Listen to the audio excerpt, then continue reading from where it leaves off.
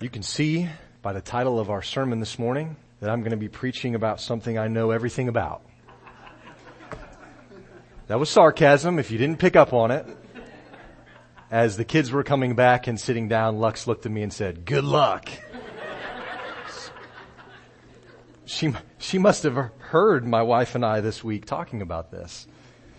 So before we jump right into this idea of marriage and what a Christ-like marriage looks like, just a brief review, because I think it is important for us to remember where we've come from, because where we've come from instructs what God says about marriage, about what God says to husbands and what God says to wives. And so last week we talked about John the Baptist said, "He must increase and we must decrease." And you better believe that applies in our marriages, right? If we want a Christ-like marriage, we have to say and believe and practice decreasing of ourselves and increasing of Christ in our lives. Paul says the wise person is not going to be filled with alcohol or sexual immorality or idolatry, because you can't be filled with the Spirit if you're already full of those things. And in order for us to submit to other people, we have to first to submit to Jesus Christ. He is the ultimate authority over our lives. At the core, any reverence, any respect, any love, any submission that we give to someone else is a result of how much we are doing those things with Jesus already first. We cannot submit, we cannot love, we cannot cherish another person if we aren't already doing those things with Jesus in our lives. And so our text today leads us into something that I think, if rightly understood, could change the course of human history. That sounds a little exaggerative and like sensationalized, I understand. To say that if we understand marriage and the family, that it could change the course of history. But I think if you'll stay with me, you'll see why I say that. Let's read our text together. Ephesians chapter 5, verses 22 through 33. Wives, submit to your own husbands as to the Lord. For the husband is the head of the wife, even as Christ is the head of the church, his body, and is himself its Savior. Now as the church submits to Christ, so also wives should submit in everything to their husbands. Husbands, love your wives, as Christ loved the church and gave himself up for her, that he might sanctify her, having cleansed her by the washing of water with the word, so that he might present the church to himself in splendor, without spot or wrinkle or any such thing, that she might be holy and without blemish. In the same way, husbands should love their wives as their own bodies. He who loves his wife loves himself, for no one ever hated his own flesh, but nourishes and cherishes it, just as Christ does the church, because we are members of one body, of his body. Therefore, a man shall leave his father and mother and hold fast to his wife, and the two shall become one flesh. This mystery is profound, and I'm saying that it refers to Christ and the church. However, let each one of you love his wife as himself, and let the wife see that she respects her husband. Let's pray again together before we dig in here. God, as the giver and source of love itself, please help us understand it more fully today. What we've just read is, it's not a suggestion to be obeyed when we feel like it. Lord, this is instruction given to husbands and wives that we cannot obey on our own strength. We cannot do this if we just try to do it ourselves. I cannot love my spouse the way that Christ loves the church without your Spirit within me. And we cannot submit to our spouses as we submit to you without your Spirit first within us, Lord. So I pray today that you would make it crystal clear to us that the only way for our marriages to be healthy is if we are being constantly filled with your Spirit. And so, Lord, again, we just echo John the Baptist's words and say that you must increase, but I must decrease. So, Lord, may we boldly stand on your word in our beliefs today, and just as importantly, Lord, in our practice. We pray these things in Christ's name. Amen. If you know me at all, I hope that you know me to be a man of hope, kind of a glass half full kind of a guy. I hope to be able to kind of observe situations, sort of be objective about what's happening, and then focus on the positive things as we move forward. Well, here's the situation. The foundation of the family is crumbling. The foundation of the family is crumbling. People are confused about what love is, what commitment is. They're confused about gender, about sexual attraction, about marriage in general, about headship, submission, and what a godly family is just supposed to look like. And the sad part is that I'm not just describing the world outside of these walls. A lot of this is describing our churches.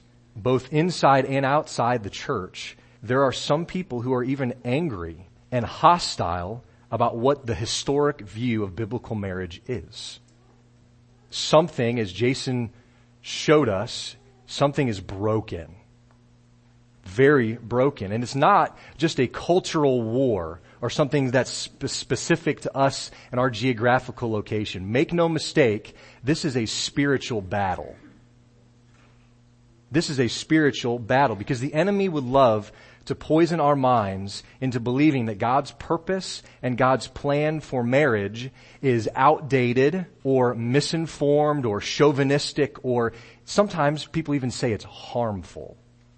To stand up and to say that God's plan for marriage involves a husband leading and loving a wife and a wife submitting and respecting to her husband is hardly politically correct at this point. And so there are people who actually say that kind of belief and practice in our families is actually detrimental to our society. So we need to be clear about what marriage is, because we're being told that it's not what it used to be. And in a lot of ways, we know that that's true in our culture. Satan would love to confuse us and tear down the foundations of God's purpose and plan for marriage. So what we want to do this week especially is just to kind of get an overview of what God says to us in this passage and try our best to recover and then celebrate God's good design for marriage. Next week, we'll walk through the text a little bit more specifically. This week is more of an overview. But I realize as we start this today and then for next week, I'm not talking to a room full of married people. Some of you aren't married. Some of you have never been. Some of you have been or widowed, or some of you aren't old enough to get married yet. So I realize that not all of us are married. Wherever you're at on that spectrum, I hope that you won't just tune me out. I hope that you'll stay engaged in this section, because the relationship of marriage is the oldest relationship that there is, except for one. God's relationship with mankind is the only relationship older than the marriage relationship. And so this is important for us.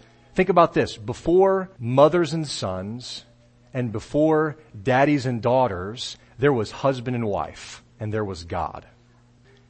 I offend my kids regularly. I offend them, not necessarily intentionally, but I offend them regularly. And here's how I do this. I tell my kids that I love their mother more than them.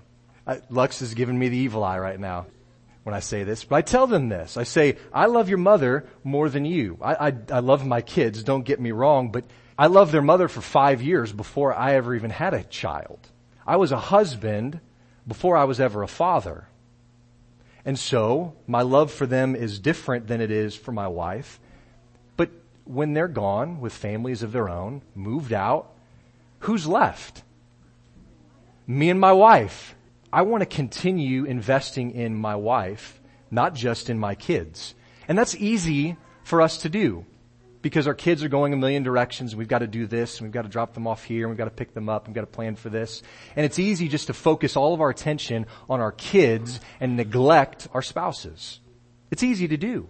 But I want my children to see me praising her and thanking her and showing affection for her and even serving her so that they can see what a good relationship between a husband and a wife can look like.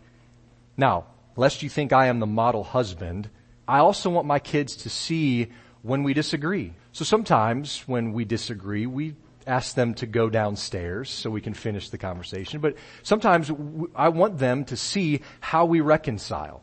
I want them to see how we argue and then come together to find a solution how to work forward and make sense of this. Because as married people know, you will argue in your marriage. It's going to happen. We need to learn how to fight right, because we're going to fight. Here's the first thing on your notes that I want you to think through. The health of our marriages today affects generations to come. We know this is true. We cannot deny this. We know this is true simply by looking at the effects of divorce on kids. We know that the health of our marriages affects generations to come. So whether marriage is on your mind today or whether it's not on your mind, marriage should matter, because how the institution of marriage goes vitally affects our society as a whole. Our marriages affect and impact generation after generation after generation. I mean, we see that in biblical history, and we just know that to be true even in our culture now. If you have been wounded deeply by a spouse, if your marriage is struggling right now, if you're not sure if you could even love your spouse again, I believe the Lord wants you to know something today. Compassion abounds to every person who has been wronged in a marriage relationship, and there is real and complete healing found in Jesus Christ. But I don't think that we're going to see that healing or feel the result of that healing until Jesus is allowed to have his way in our hearts. Just to be clear, I'm not talking about the heart of your spouse right now. I'm talking about your heart. I'm talking about my heart. I don't know of any husband or wife who was changed from their wrong behavior by their spouse's constant criticism and critiques. But I know many who have been changed by the truth of God's word. And so that's what we cling to. So a question just as we start on this journey of marriage: how is God shaping you? Not your spouse. How is God shaping you as a husband or wife right now? Regardless of your spouse's behavior. We can't use our current circumstances or what's happened in the past or any other excuse to keep us from obeying God's word today, right now. And so I believe it's God's desire that you and your marriage be healed. But it takes surrendering to what he says, not what you feel. I want to point something else out here too. The poor examples of marriage that we see are not the result of an out-of-date institution. Our bad examples of marriage that we see are the result of our sin. How could it not be the result of our sin? Because we know sin wrecks relationships. It wrecks one anothering in our homes and in the church. It's been that way from the fall. Right away, when sin entered the picture, it began to wreck everything. And it's going to continue until Christ returns to make everything right. And we look forward to that day. I want my kids to understand that when they see me fail to lead our family well, it's not because God's purpose and plan of marriage is unrealistic or outdated. It's just because I'm failing to do it his way. The problem is not with God or the institution of marriage. The problem lies with me. Brothers and sisters, the problem lies with us, not with God's word. And when we begin to take responsibility for our problems in our marriages and own our part, only then will we see healing and relief and restoration. Those things are possible when we surrender to Christ. And the truth of it is, the good news of the gospel is just that. Christ died for everyone who could not do this perfectly, but turns to him in faith. That's the good news of the gospel. Any person who genuinely repents and gives themselves over to the rule of Jesus finds forgiveness and purpose and hope and strength to press on. So you can be confident that there is hope for hurting marriages because Christ still loves his church. There's hope in your marriage because we know Jesus has not forsaken his bride. He's not given up on her. And so we know that he's not going to give up on the institution of marriage either. Now, I realize that this can be a delicate subject. There's a lot of emotion and feelings wrapped up in marriage and what this looks like and what we're talking about. But as a pastor who wants to be faithful to preach the whole counsel of God, all I can do, and really all I want to do, is point you to Jesus Christ and the Word of God as the only answer to your problems in marriage. So we need to read what he says about marriage and let that settle the inward and outward debates of how marriage should work. Here's the second big thing. The Bible determines how we interact with our spouses. God's Word sets this bar. God's Word sets this standard. Not our culture, not what's happened in the past, not history, not psychology, not our circle of friends, and certainly not our feelings. Those things cannot determine how we interact with our spouses. Our therapists and our mothers and our best friends do not tell you how to deal with your spouse. God's Word does. And when we turn to those other things, we go down a path that God never intended for us to go down, and our marriages end up breaking. There's a word that doesn't appear in this text, but I think is really at the heart and undergirds all of it. So I want to talk about it for just a minute. It's the word covenant. And kids, this is the word that Pastor Jason was leading you to hear. Marriage is rooted in covenant keeping. The bedrock of marriage is a covenant. The mistake that so many people, including Christians, make is thinking that a long and happy marriage is the result of a couple just staying in love. We willingly buy the Hollywood lie that you're supposed to spend your early adult life searching frantically for the one, like it's some unicorn out there for us to take hold of. And if you miss out on the one, well, then you're just destined to wander the earth in sadness the rest of your life because your soulmate is gone. The Bible never tells us this. It never speaks about marriage or your spouse in that way at all. It never tells you to search for the mythical one. Do you know how I know that my wife is the one for me? Because we're married. Because I asked her if she would marry me, and she said yes, and we made a commitment to one another. That's how I know she is the one for me. But this leads to other questions. Well, why would God bless a marriage where the husband is a really bad husband sometimes? And why would God bless a marriage where a wife is far from perfect? Because marriage is not primarily about the happiness of husband and wife. I realize that answer is sort of shocking. That answer is not what every other part of our culture is telling us marriage is about. But look at our text. Just glance through, specifically look at verse 32. I hope that verse alone makes it clear that marriage is designed to be a picture of something deeper. A picture of Christ and the church. Christ and His bride. So does that mean that the mistreatment or abuse in a marriage should be ignored? That we have to maintain this facade of perfection so that we don't blemish the picture that we're supposed to portray in our marriage? Absolutely not. Those things should not be tolerated in marriage. Husbands, your leadership in the home is not the right to control or to abuse or to neglect. It's actually quite the opposite. It's the responsibility to love like Jesus in leading, protecting, and providing for your wife and for your family. And the submission of a wife is not coerced or cowering or manipulated. How does Christ want the church to respond to His leadership and protection and provision? Not in those ways.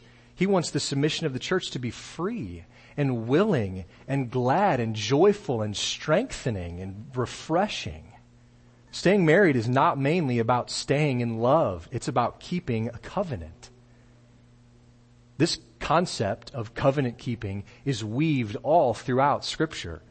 But it's most plainly seen when Jesus is described as the groom who sacrifices and sanctifies the bride. Verse 26 and 27 of our text. So let me ask this question. If this is weaved throughout Scripture, Jesus as the groom and the church as the bride, who is the person who has remained loyal in this covenant?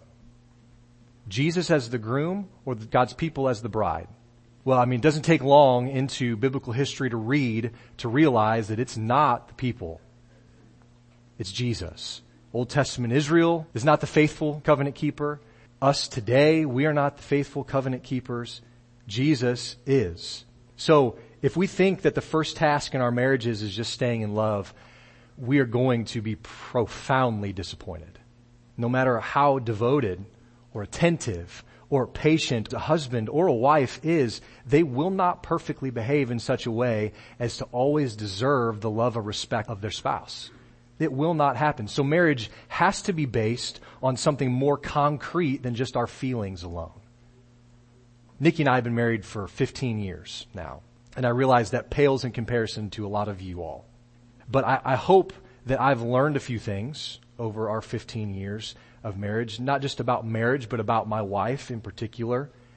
I don't love my wife the same way now that I did when we were first married 15 years ago.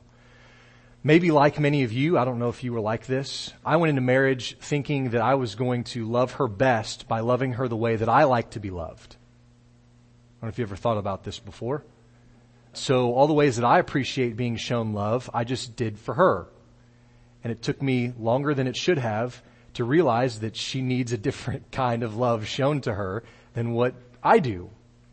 That sort of behavior in a marriage rarely works very well for very long. I needed to learn about marriage, and I needed to learn about my spouse. I'm still learning these things. There have been periods in our marriage where I've done this really poorly. More periods than I would like to confess. There are periods when I've done it better. What I mean is this: the way that I show love to my wife changes, but the covenant with her that I made has not. It's not changed. So we could say that the first task of marriage isn't staying in love, it's keeping a covenant. And Jesus Christ is the ultimate covenant keeper. And so our marriages are a picture of that. Now, countless books have been written about the topic of marriage, about some of them that even use this text from Ephesians 5. You can see at the end of your notes, I've recommended a few books on marriage that I think would be helpful if this is something that you'd like to look into deeper on your own.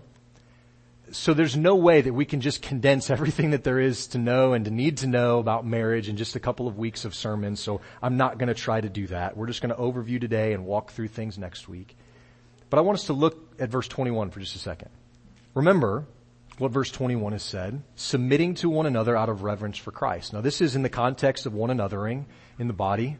We're supposed to be filled with the Spirit, not filled with wine, not filled with sexual morality, not filled with idolatry.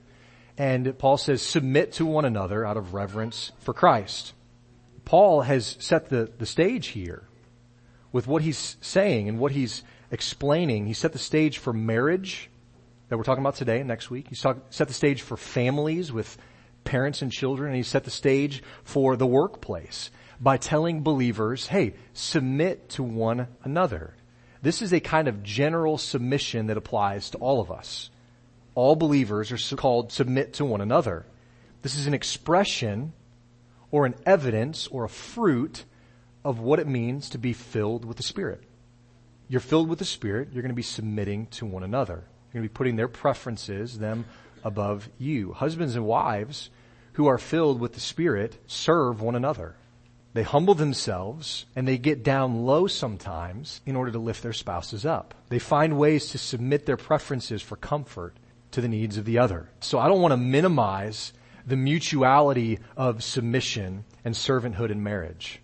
Both men and women, we find in other places in Paul's writings, it's abundantly clear in how Jesus taught and who he taught to, both men and women are created equally by God and are both heirs of eternal life, heirs of the promise. Men and women are called to serve and submit to one another in practical ways. But look at verse 21. He says submitting.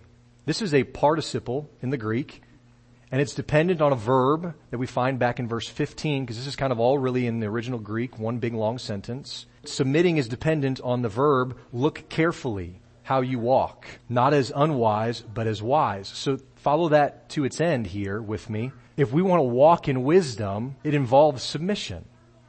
These things are grammatically and theologically connected here.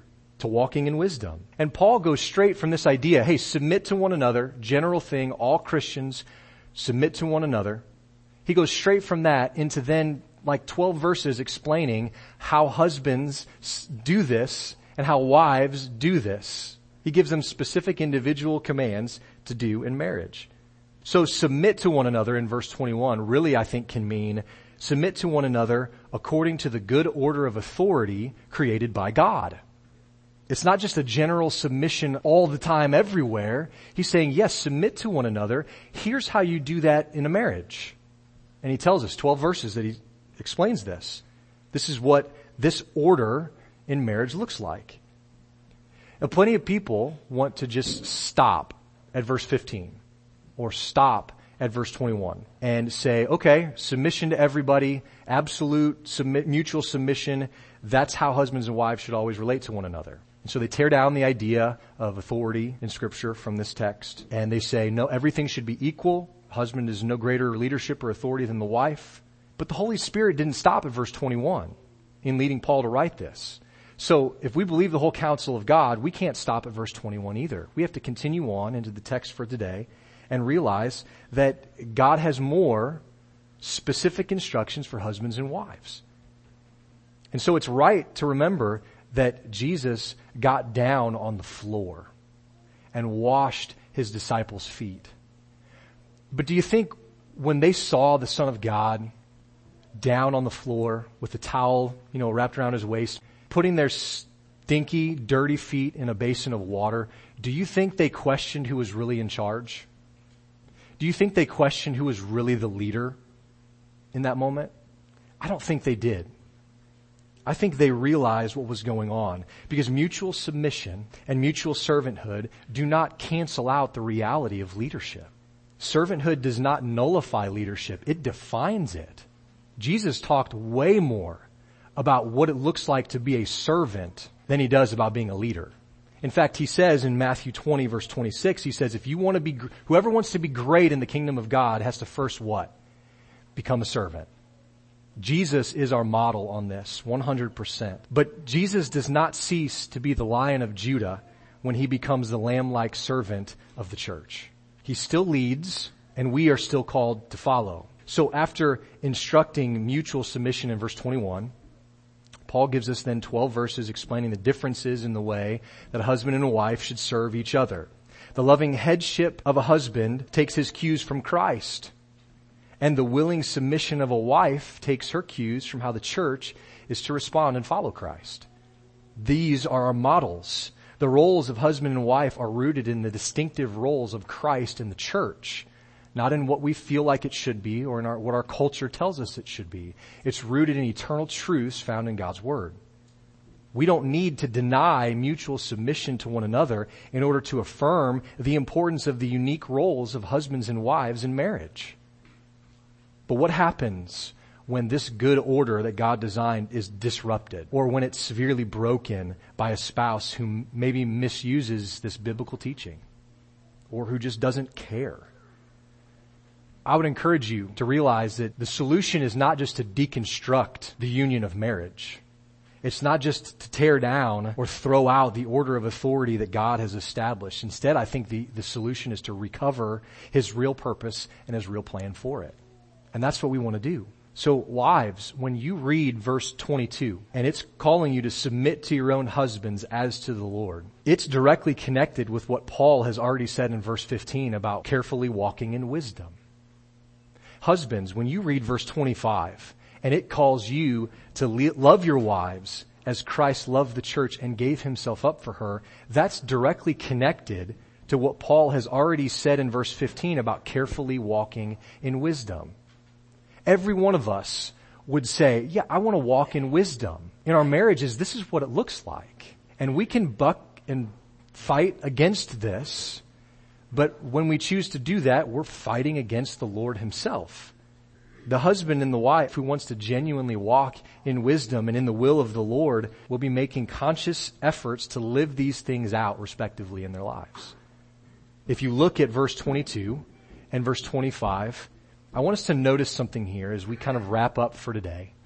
Both submission and love flow out of the finished work of Christ. So what the wife is being called to do and what the husband is being called to do are things that Jesus has already done for believers. Think about this with me. Jesus has submitted himself to the will of the Father, and he's loved you enough to go to the cross, to give up himself for you. He has done it willingly, and by doing so, he has set the example for us in marriage. We cannot say, that's impossible for me to do, because Jesus has already done it. Wives, if Christ is living in you, there is hope for you to submit to your husband as to the Lord, because Jesus has already submitted himself to the Father for your sake. There's hope that this can actually happen. Husbands, if Christ is living in you, there is hope for you to love your wives as Christ loves the church, because Jesus has already loved you that way as a part of the church. He's already done these things. So whether you're called to willingly submit to or sacrificially love your spouse, if you are in Christ, you are capable of doing it because of the Spirit that is within you. Take heart. If your spouse is in Christ, they can, by the grace of God, they can fulfill their God-given role in marriage as well, by His grace, through His Spirit. So here's just some questions to leave us with today, specifically for husbands and wives. Husband, are you willing to sacrificially love your wife even when she doesn't deserve it? Wife, are you willing to submit to your husband even when he doesn't deserve it? I'd venture to say that half to most of the time spent together in our marriages, the other person doesn't deserve this kind of behavior from us. And this is why it's a mystery, because it has to be accomplished by the Spirit of God. And that's what marriage is supposed to picture. Maybe you're not married here today for whatever reason. I hope that you'll see the beautiful picture that is reflected when husbands and wives relate to each other in this way. There are examples of this that we can see in our church, in our community, in our families. I would pray that we would notice those moments, celebrate those moments, and build off of those things. Remember, glass half full kind of guy. In those moments where you don't offer the kind of love or submission that you should, repent. Repent. I think of the parable of the two men. One, he's forgiven this huge debt, and he goes and he tries to hold his friend accountable for a tiny debt, has him thrown in prison. And the one who forgave the big debt hears about it and calls him back, and he says, how on earth could you hold them accountable when I have forgiven you of so much? It works that way in our marriages too. If your spouse is a believer, if God is dwelling in them by His Spirit, then you have every reason to forgive because you have been forgiven so much. If you're married one day in the future, so those of you who aren't married now, if you're going to be married one day in the future, I pray and I hope that you'll be able to see and understand from God's Word how your marriage should be modeled.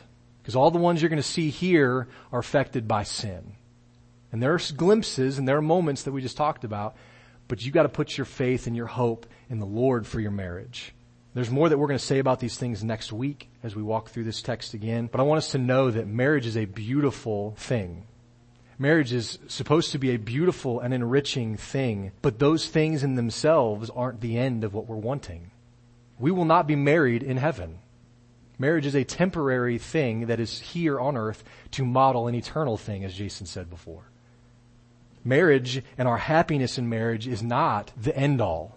The covenant of marriage is designed to showcase the relationship between Christ and the church. I pray that this brings us hope to know that if God set it up this way, and it hasn't changed since the beginning, because you can see Paul quotes all the way from Genesis here, if it hasn't changed all the way from the beginning, then He will be faithful to bring it about despite our stumblings, despite our falterings.